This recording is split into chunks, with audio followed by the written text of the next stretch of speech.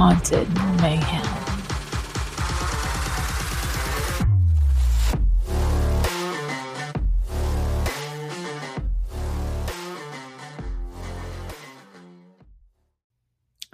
Hello, and welcome to Haunted Mayhem.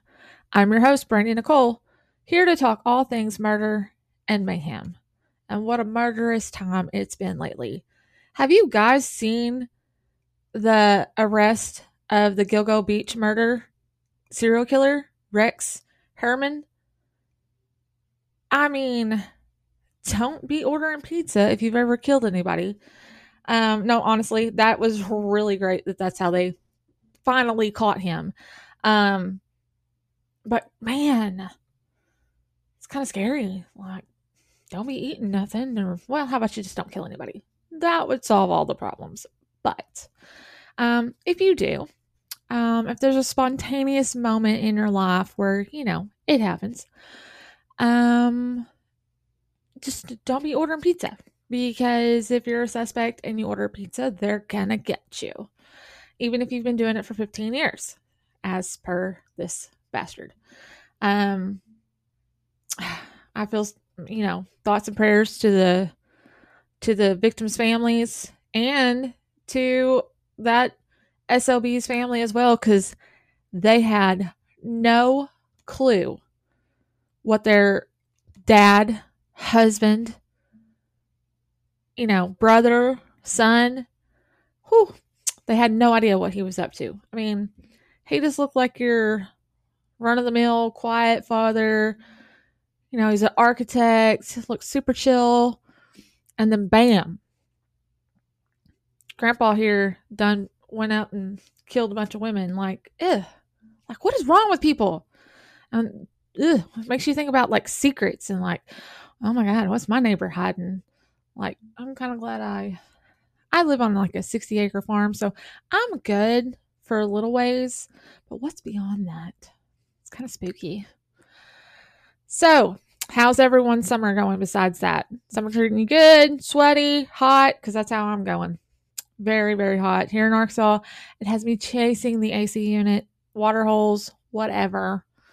But it has allowed me, because of all the AC chasing, to watch a little bit more entertainment, to hear some more entertainment, to read some more entertainment.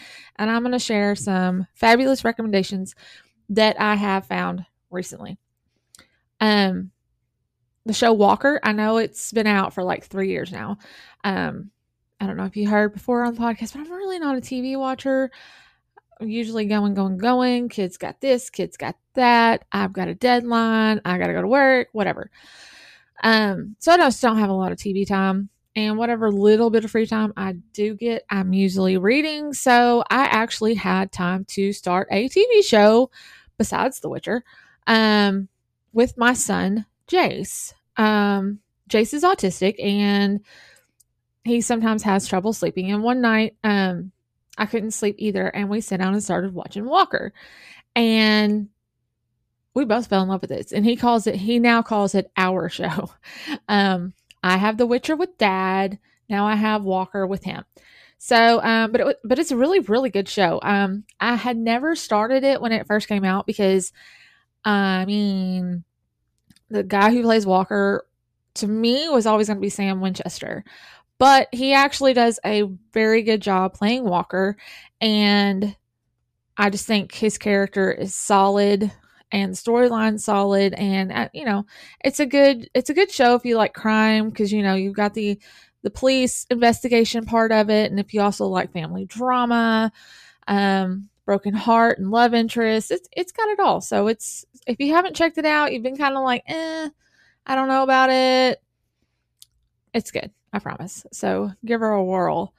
Another book I recently finished was 5 Survive by Holly Jackson. Okay, so I was trying to guess. I thought I had the killer down the whole time. And props to Holly Jackson. Hello. To be able to create a book that is, I don't know, 350 pages long, beautifully written, well done. But the the book was based within a less than 12-hour period. That's right. Like from the time the book starts, it's like 9:00 at night. When it ends, it's 6:00 in the morning. To be able to do that and keep the readers engaged, crowns to you, ma'am. Now, as far as the storyline goes, it was great. I was completely enthralled. I wanted to know everybody's secrets because you knew everybody was going to have a secret. And Holly done a good job of pacing that throughout the story, throughout the night. So it was just great. Twist ending, not going to give it away, but I was like, oh yes, that is who did it. That is who's going to kill him. Oh, and this one's going to die. Blah, blah, blah, blah, blah. Wrong. So there's 6 that start at the beginning, and then there's 5 at the end. The one that I was like, oh, he's a goner. He was a goner. So I'm not going to tell you because that would ruin it. But I did not see who the ringleader was going to be coming. I did not see that coming at all. So good job, Holly. If you're really into thrillers, suspense, mystery, give 5 Survive by Holly Jackson a try because it is fantastic. And as far as podcast goes, my favorite go-to like podcast has always been My Favorite Murder. It's where I started with podcasts. It's always going to be. But I recently was like, you know what? I need to stretch out my wings, get me some more going. And, life can be hard sometimes, right? We get down, get in a funk. And I hadn't had a lot of podcast time like I normally do during the school year. But I did tune into a new to me podcast because I needed a good laugh. And it was one of those days I just needed a good laugh. The ones, where you feel like bawling or punching something until your knuckles bleed, but you don't really know why. You just need to do it. Aren't those fun days? They're so great. Anyway, Crash Dummies podcast did not disappoint. It was funny and gave me all the smiles I needed to let go of the crap that had me in a crap mood. So if you haven't checked them out and need a laughing moment to get out of your funk, you should check it out. It is called Crash Dummies Podcast. These guys are hilarious. And they throw in some real life stuff. It's just great. Speaking of podcasts, let's see what's going on over at Once Upon a Podcast Network. New to the network, Unpaused Life. Join these lovely ladies as they talk about hitting play on the pause button, getting out of your comfort zone, and living an unpaused life. I love that. I absolutely love that. I haven't started this podcast yet, but I am very excited. It sounds like right in my alley. I love that phrase, unpaused life. On Mimesis, the ladies continue the Catch Me If You Can episode, which compared Frank Abagnale to the movie based on his life. So if you haven't heard episode 1, give that a try and then follow up with the latest episode of Catch Me If You Can. On the Genuine Creative, listen and learn about your values and how these can be the compass of your life. Lord, that's a powerful, powerful statement right there. The values of you and your life. So I think I need to tune into that. It's probably going to be like a must tonight. Values, life, you. Go. Then finally, on Starlight Tea, Chrissy and Belinda are serving the tea on handling overwhelm when life gets batshit crazy. Okay. Gonna go put this episode on a loop because that seems to be where my life idol's batshit crazy. So Genuine Creative, Starlight Tea, Unpause. The network just kind of has my life all kind of covered right now. Right? Reining it all in with all those episodes. So it sounds like nothing's going to disappoint. So be sure to click on over to Once Upon a Podcast and check out all of those great new series, new episodes, and get a hold on the values of your life. let's get to it, shall we? To the murder. This week, we are going to be stepping back into the Civil War times. Oh, the stories that have been shared from this tragic time in history. It was sad. It was a sad time. It was a sad time for everybody. Women living in fear, children living in fear, men having to fight, what was supposed to be their brethren. Then there was the African American people that were suffering. It was just a terrible time. And there's just so many sad stories that come from that time period. I'll never forget going to the sites in Mississippi and hearing about some of the bone-chilling stories at the cemeteries and at the battlefields, and the stories at the plantation houses in Louisiana. Because my husband's a big history buff, and when we're close to those places, he likes to stop, and it's just sad. It's just so sad that what everybody went through. And this one is equally heartbreaking. This story comes from 1864 and centers around one of Alabama's best known ghost stories. It's about the hanging of Methodist minister Bill Sketoe. So the site of Bill's hanging was at a bridge over the Choctaw River at the town of Newton, Alabama. Unfortunately, Bill went through a lot of pain. He was lynched, and where he was hung eventually became known as the hole that will not stay filled. And we're going to get to that. And then we're going to get to the men that did this to him. But for now, I'm going to give you a little backstory about Bill. So Sketoe's Hole was a Dale County landmark for many years and became quite famous after Catherine Tucker Wyndham wrote about it in her book, 13 Alabama Ghosts and Jeffrey. As the story goes, Bill Sketoe was a Southern soldier who came home to care for his sick wife during the darkest days of the Civil War. For one, how sad is that? Dude was fighting. He come home to care for his sick wife, and then, tragedy strikes. It's kind of like one of those catch-22s. Like, my daughter would be asking me right now, well, what would have happened if he hadn't come home?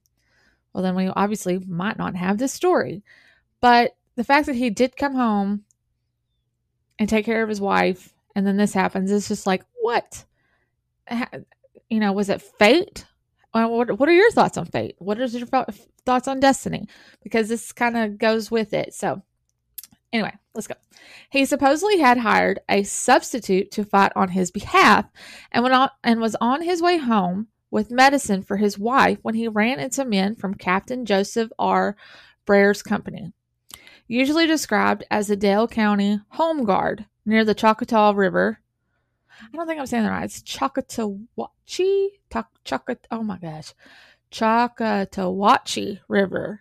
Oh, okay, if you're from Alabama, let me know, because that's a lot. It's a lot. It looks like chocolate with a chihuahua and a chi at the end. So Choctawhatchee River, maybe, hopefully. Anyway, it's just across from the town of Newton. Brayer and his men accused Sketoe of desertion, a charge that he denied. Despite his claims of innocence, they proceeded to hang him from the limb of a nearby water oak. His last words were said to be a prayer for God to forgive his killers. I'm going to tell you right now, that takes a lot. And you know what? Maybe it's a little of me to be like, I don't know if I could be praying for the people that's killing me, or saying like, I forgive you, because like, kind of really don't. But I hear stories like that all the time where people are like, I forgave them, or their last words were like, God loves you, or I love you, or whatever. Look, that is a strong soul. I promise you, because I would be like, I'm coming back with the hounds of hell. Okay. So, when I hear stories, I just get goosebumps, because I'm like, boy, I'd be pissed. I would be so pissed. I don't know that I'd be saying a prayer for them. I'd be like, God, hold these ropes, because I'm going to kick their ass. Anyway, Sketoe was a tall man, and his feet touched the ground, preventing his death. And that's terrible, too. One of the citizen soldiers, however, used his crutch to dig out a hole beneath the hanging man. And I mean, was there not?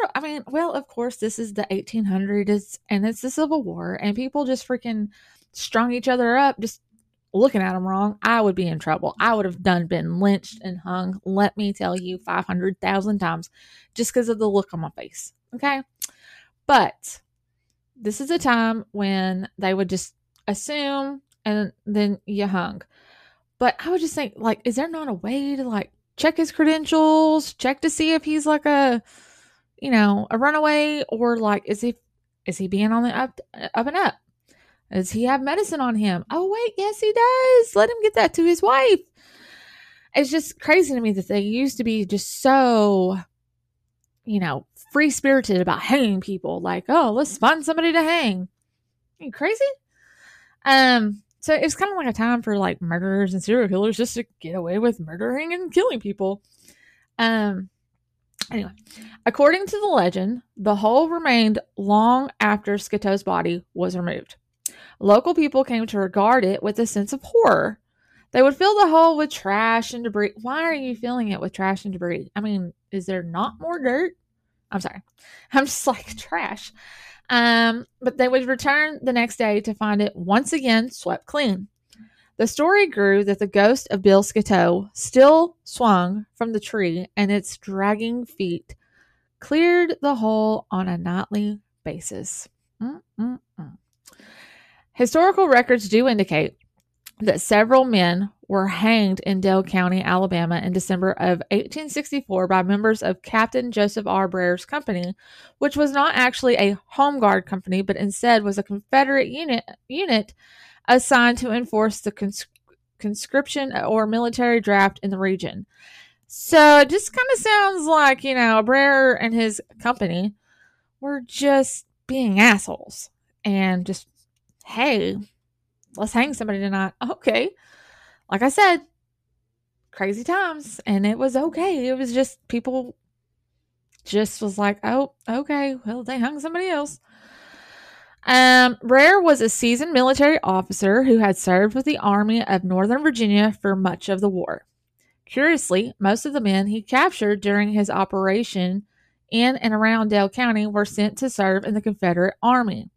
Those who were hanged were generally accused of helping either the Union Army or the raider gangs that were made up of deserters and others who regularly attacked towns and homes in the region.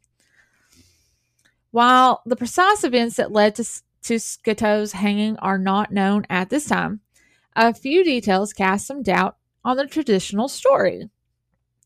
First, there is no record of him ever having been a Confederate soldier. He was of military age and would have been subject to service in the Confederate Army unless he had a compelling excuse. Legend holds that he was a Methodist minister, which could have been the reason he never entered the Army. Okay, so if he never went to the Army and he went to get medicine and was on his way back for his wife and they caught him, the fact that he was a minister should have saved him still. I mean, whether he was a soldier or not had nothing to do with that. I mean, Brer and his men obviously just wanted to hang him. As far as the story of him hiring a substitute to fight in his place, that part of the legend is definitely not true. The Confederacy had outlawed this practice well before the time of Sketoe's death. So no substitute soldier. It sounds like I didn't even know they did that. Like what, substitute teachers? Like I'm going to take a vacation. Can somebody substitute for me while I do this? I didn't know that's what it was called. I thought it was just fight till you die or fight till you go home. Crazy. Always learning. Okay. What is known is that the men of Brer's cavalry engaged in heavy operations in and around Dale County after a group of raids attacked a Confederate ammunition wagon and murdered a Southern officer. A pitched battle was fought in what is now Geneva County, in November of 1864 that resulted in the hangings of 2 men captured following the fight. One of them, Doc Prime, was a soldier from the 1st Florida U.S. Cavalry operating undercover in the region. Sketoe was hanged within days of Prime and the other men. All 3 of the hangings took place at Newton, and there is actually some evidence that a second man was hanged on the same day as Bill Sketoe. So these dudes were just absolutely out of hand. They were just like, hang, hang, hang, hang, hang. They were obviously getting a power trip out of it. And they knew nobody was going to stop them. It's crazy. The description of the hole being dug beneath his feet with a crutch appears to be true, as it was described by several men who were present at the time. After his death, Sketoe's body was displayed briefly in Newton as a warning to others and then buried by his family at Mount Carmel Cemetery in nearby Echo, Alabama. Sketoe's hole no longer exists. Oh, that's sad. The hole that could not be covered was destroyed by the massive Chattahoochee flood of 1990. Again, if you're from Alabama and know this word, let me know. The site is now covered with rock that was piled under the modern Newton Bridge to prevent it from being undermined by floodwaters. So the hole that could never be covered was covered by modern day men. Okay. Even a ghost's feet couldn't sweep away the tons of rock covering the hole. A reconstruction of the hole that will not stay filled and an interpretive sign have been placed near the original site at the Riverside Park by the Highway 123-134 bridge at Newton. Just cross the bridge from town and you will see the park on your left. Bill Sketoe's grave is at Mount Carmel Cemetery in Echo, Alabama. A small fence surrounds it to protect it from ghost hunters, one of whom damaged the headstone a few years ago. Okay, look. Ghost hunting. I've been ghost hunting. I've been on ghost tours. Let's not be doing damage. Okay, that's history. That's property. That's not respectful. That's not what it's about. So if you go ghost hunting, do not damage headstones or any property. Be gentle. Be kind, be curious, but never be destructive. Okay? So, you may be asking, where's the haunting in this one? Besides the hole where he was hung, obviously. Because, that was the center point of the story. The hole that would never be covered. But there's actually more. This is where Bill's story becomes even more interesting because it involves the men that hung him. It is said that the 6 men who participated in the hanging all subsequently died from mysterious deaths. There's little to back it up, though. Those claims, other than overzealous storytellers, but I like overzealous storytellers, so I'm going to tell you what we got. Captain Brer of the Home Guard was out riding his horse shortly thereafter, and on a clear day with not a breath of wind blowing, he was struck by a fallen limb. Even creepier, it was the same kind of tree that they hung Bill from. Ooh. Another man was struck by lightning. There you go. George Eccles was found dead in a swamp of unknown causes. So that's 3 out of 6. Another man was riding a mule he had ridden all its life and never had any problems with it when suddenly one day it ran out from underneath him. The man fell off and died while the mule disappeared, never to be seen again. Now, there were 2 others that died of equally mysterious deaths, or so the stories are told, but nobody really knows what they are. So I'll leave this for you to judge yourself. Did Bill Sketoe come back to haunt these 6 men and then keep the hole where he hung dug out so no one forgot? Or was it all mere coincidence? Or were all the men that were hung when the day Bill was and the days preceding Bill a part of the mysterious deaths? Because it sounds like Captain Brer had it coming, him and his little home guard. So what do you think? Send me your thoughts. Brandy at brandynicole.com. And let's debate this out. Personally, I mean, I could see that whole area just being a whole like evil pit of vengeance. Because if these men are going around just being dicks, and hanging people, the fear that would feed on that land, and then the spirits, the fear, the hatred, it's like a recipe for disaster. And that's why I feel like there's so many stories from that time period, because it was all a hate-filled, fearful, loveless time in history when we were against each other. People would just hang people because they walked by. I mean, it was chaos. It was complete chaos. And when you have chaos, things get out of control. And so could those men have been murdered by the ghosts of the men they hung? Absolutely. Why not? I mean, like I said, I know they said old Bill there was praying for them. And see, gotta kind of think, like, if Bill was praying for them, I don't know that he would come back to kill them. It's kind of like, hypocritical. But, I mean, we don't know what the other men said to him that were hung right there beside Bill, or in the same vicinity. So maybe they cursed them to hell. Who knows? But it's very possible that something happened to them because of someone. Now, did Bill do it? It's hard for me to say yeah, because of the whole prayer thing. But the whole thing was pretty cool. That's just spine tingling. But what are your thoughts? Let me know.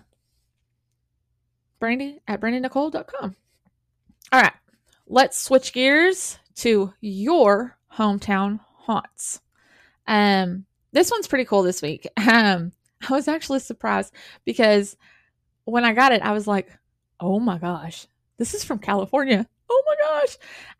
So that like made my day. I was pretty sure. I was like, oh, this is family and friends probably listening, but I don't know anybody in California. So, I'm pretty excited about this hometown. So here we go.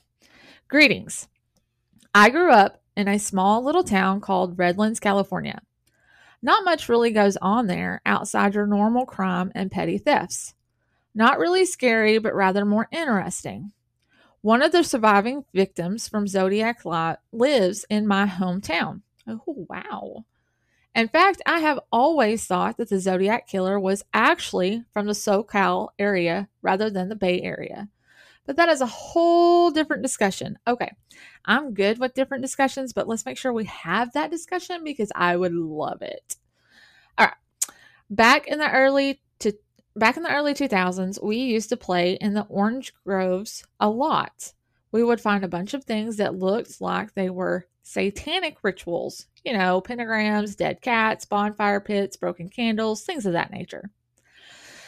And like the satanic panic really like put a thorn in people's side in like the 80s and it bled over to the 90s, but there's still people that just kind of, oh my gosh, it's coming back, and like, let's calm down. Let's not get crazy. Not everything is, satanic. I mean, look at the dude who they just arrested up in New York. He went to church every Sunday. He was an architect. He was a dad. Didn't have no satanic panic about him. But I would call that pretty terrible, pretty satanistic. That's not even a word, but you know what I'm saying. Okay. In 2015, the San Bernardino mass shooters were shot down the street from my friend's house. My friend had actually got it on video and had it on his Facebook for like 3 days before he was forced to remove it. Okay, yeah. I can see why they would, force him to take it down, evidence and all. Also, my dad grew up in East LA and worked at Target off of Witter and Atlantic in the 80s. He lived in the area during the Night Stalker crimes. Oh my gosh. So we got Zodiac, we got the San Bernardino mass shooter, and now we have the Night Stalker. See, that's what I'm saying. California's crazy, and I love it because there's always stories. Okay. He would say the area that the Night Stalker got caught in does not play games, and that Richard Ramirez was lucky the cops showed up because they were giving him a serious beatdown. In fact, most of the people who jumped in on him didn't even know who he was. They just saw him as an outsider in the wrong neighborhood. Okay, that is one thing that I get worried about when I travel, is getting in the wrong neighborhood, because I have beef with no one. But if I step on their home plate, I'm still sorry. Just don't. I'll turn around. Let me turn around. Even Richard Ramirez thanked God that the police showed up to stop the beating. How many times? So I remember watching that in a docuseries, how he was more than willing to go with the police. I guess going to jail was more appealing than getting a beat down in the streets. But considering the jail he went to, yeah, I'm going to say both sucked, which is nothing less than he deserved. Well, that's about as much scary, interesting stories I have for my hometown. Thanks a bunch, Patrick. Well, Patrick, I'd say that is enough. Seriously, though, let's discuss this Zodiac theory of yours. I'd love to hear it. I love the Zodiac story because the thing about the Zodiac killer, and I know people get tired of hearing about it, but there's so many angles and there's so many twists and it's so complex. That's what intrigues people about it anyway. I believe. I mean, it's intriguing to know that it's that twisted and that it's just intense, and trying to figure it out from all these angles and all these perspectives and all these clues. It's a lot. And I think that's what draws people. That's what draws me in. I mean, it's one of the most complex cases ever. And I could talk about it forever. And this is not a Zodiac podcast, so I'm going to move on. So do you have a hometown haunt to share? A hometown murder gone wrong, an urban legend that haunts your town, a crazy grandpa who sits and tells fables that could be true? I mean, mine did. Mine told me every single time we got together, why do you think I am the way that I am? Thanks, Grandpa. So send in those stories. Let them be heard. Let me hear them. Brandy at brandynicole.com. And as always, thanks for tuning in to another haunting episode. Until next time, my friends. Bye.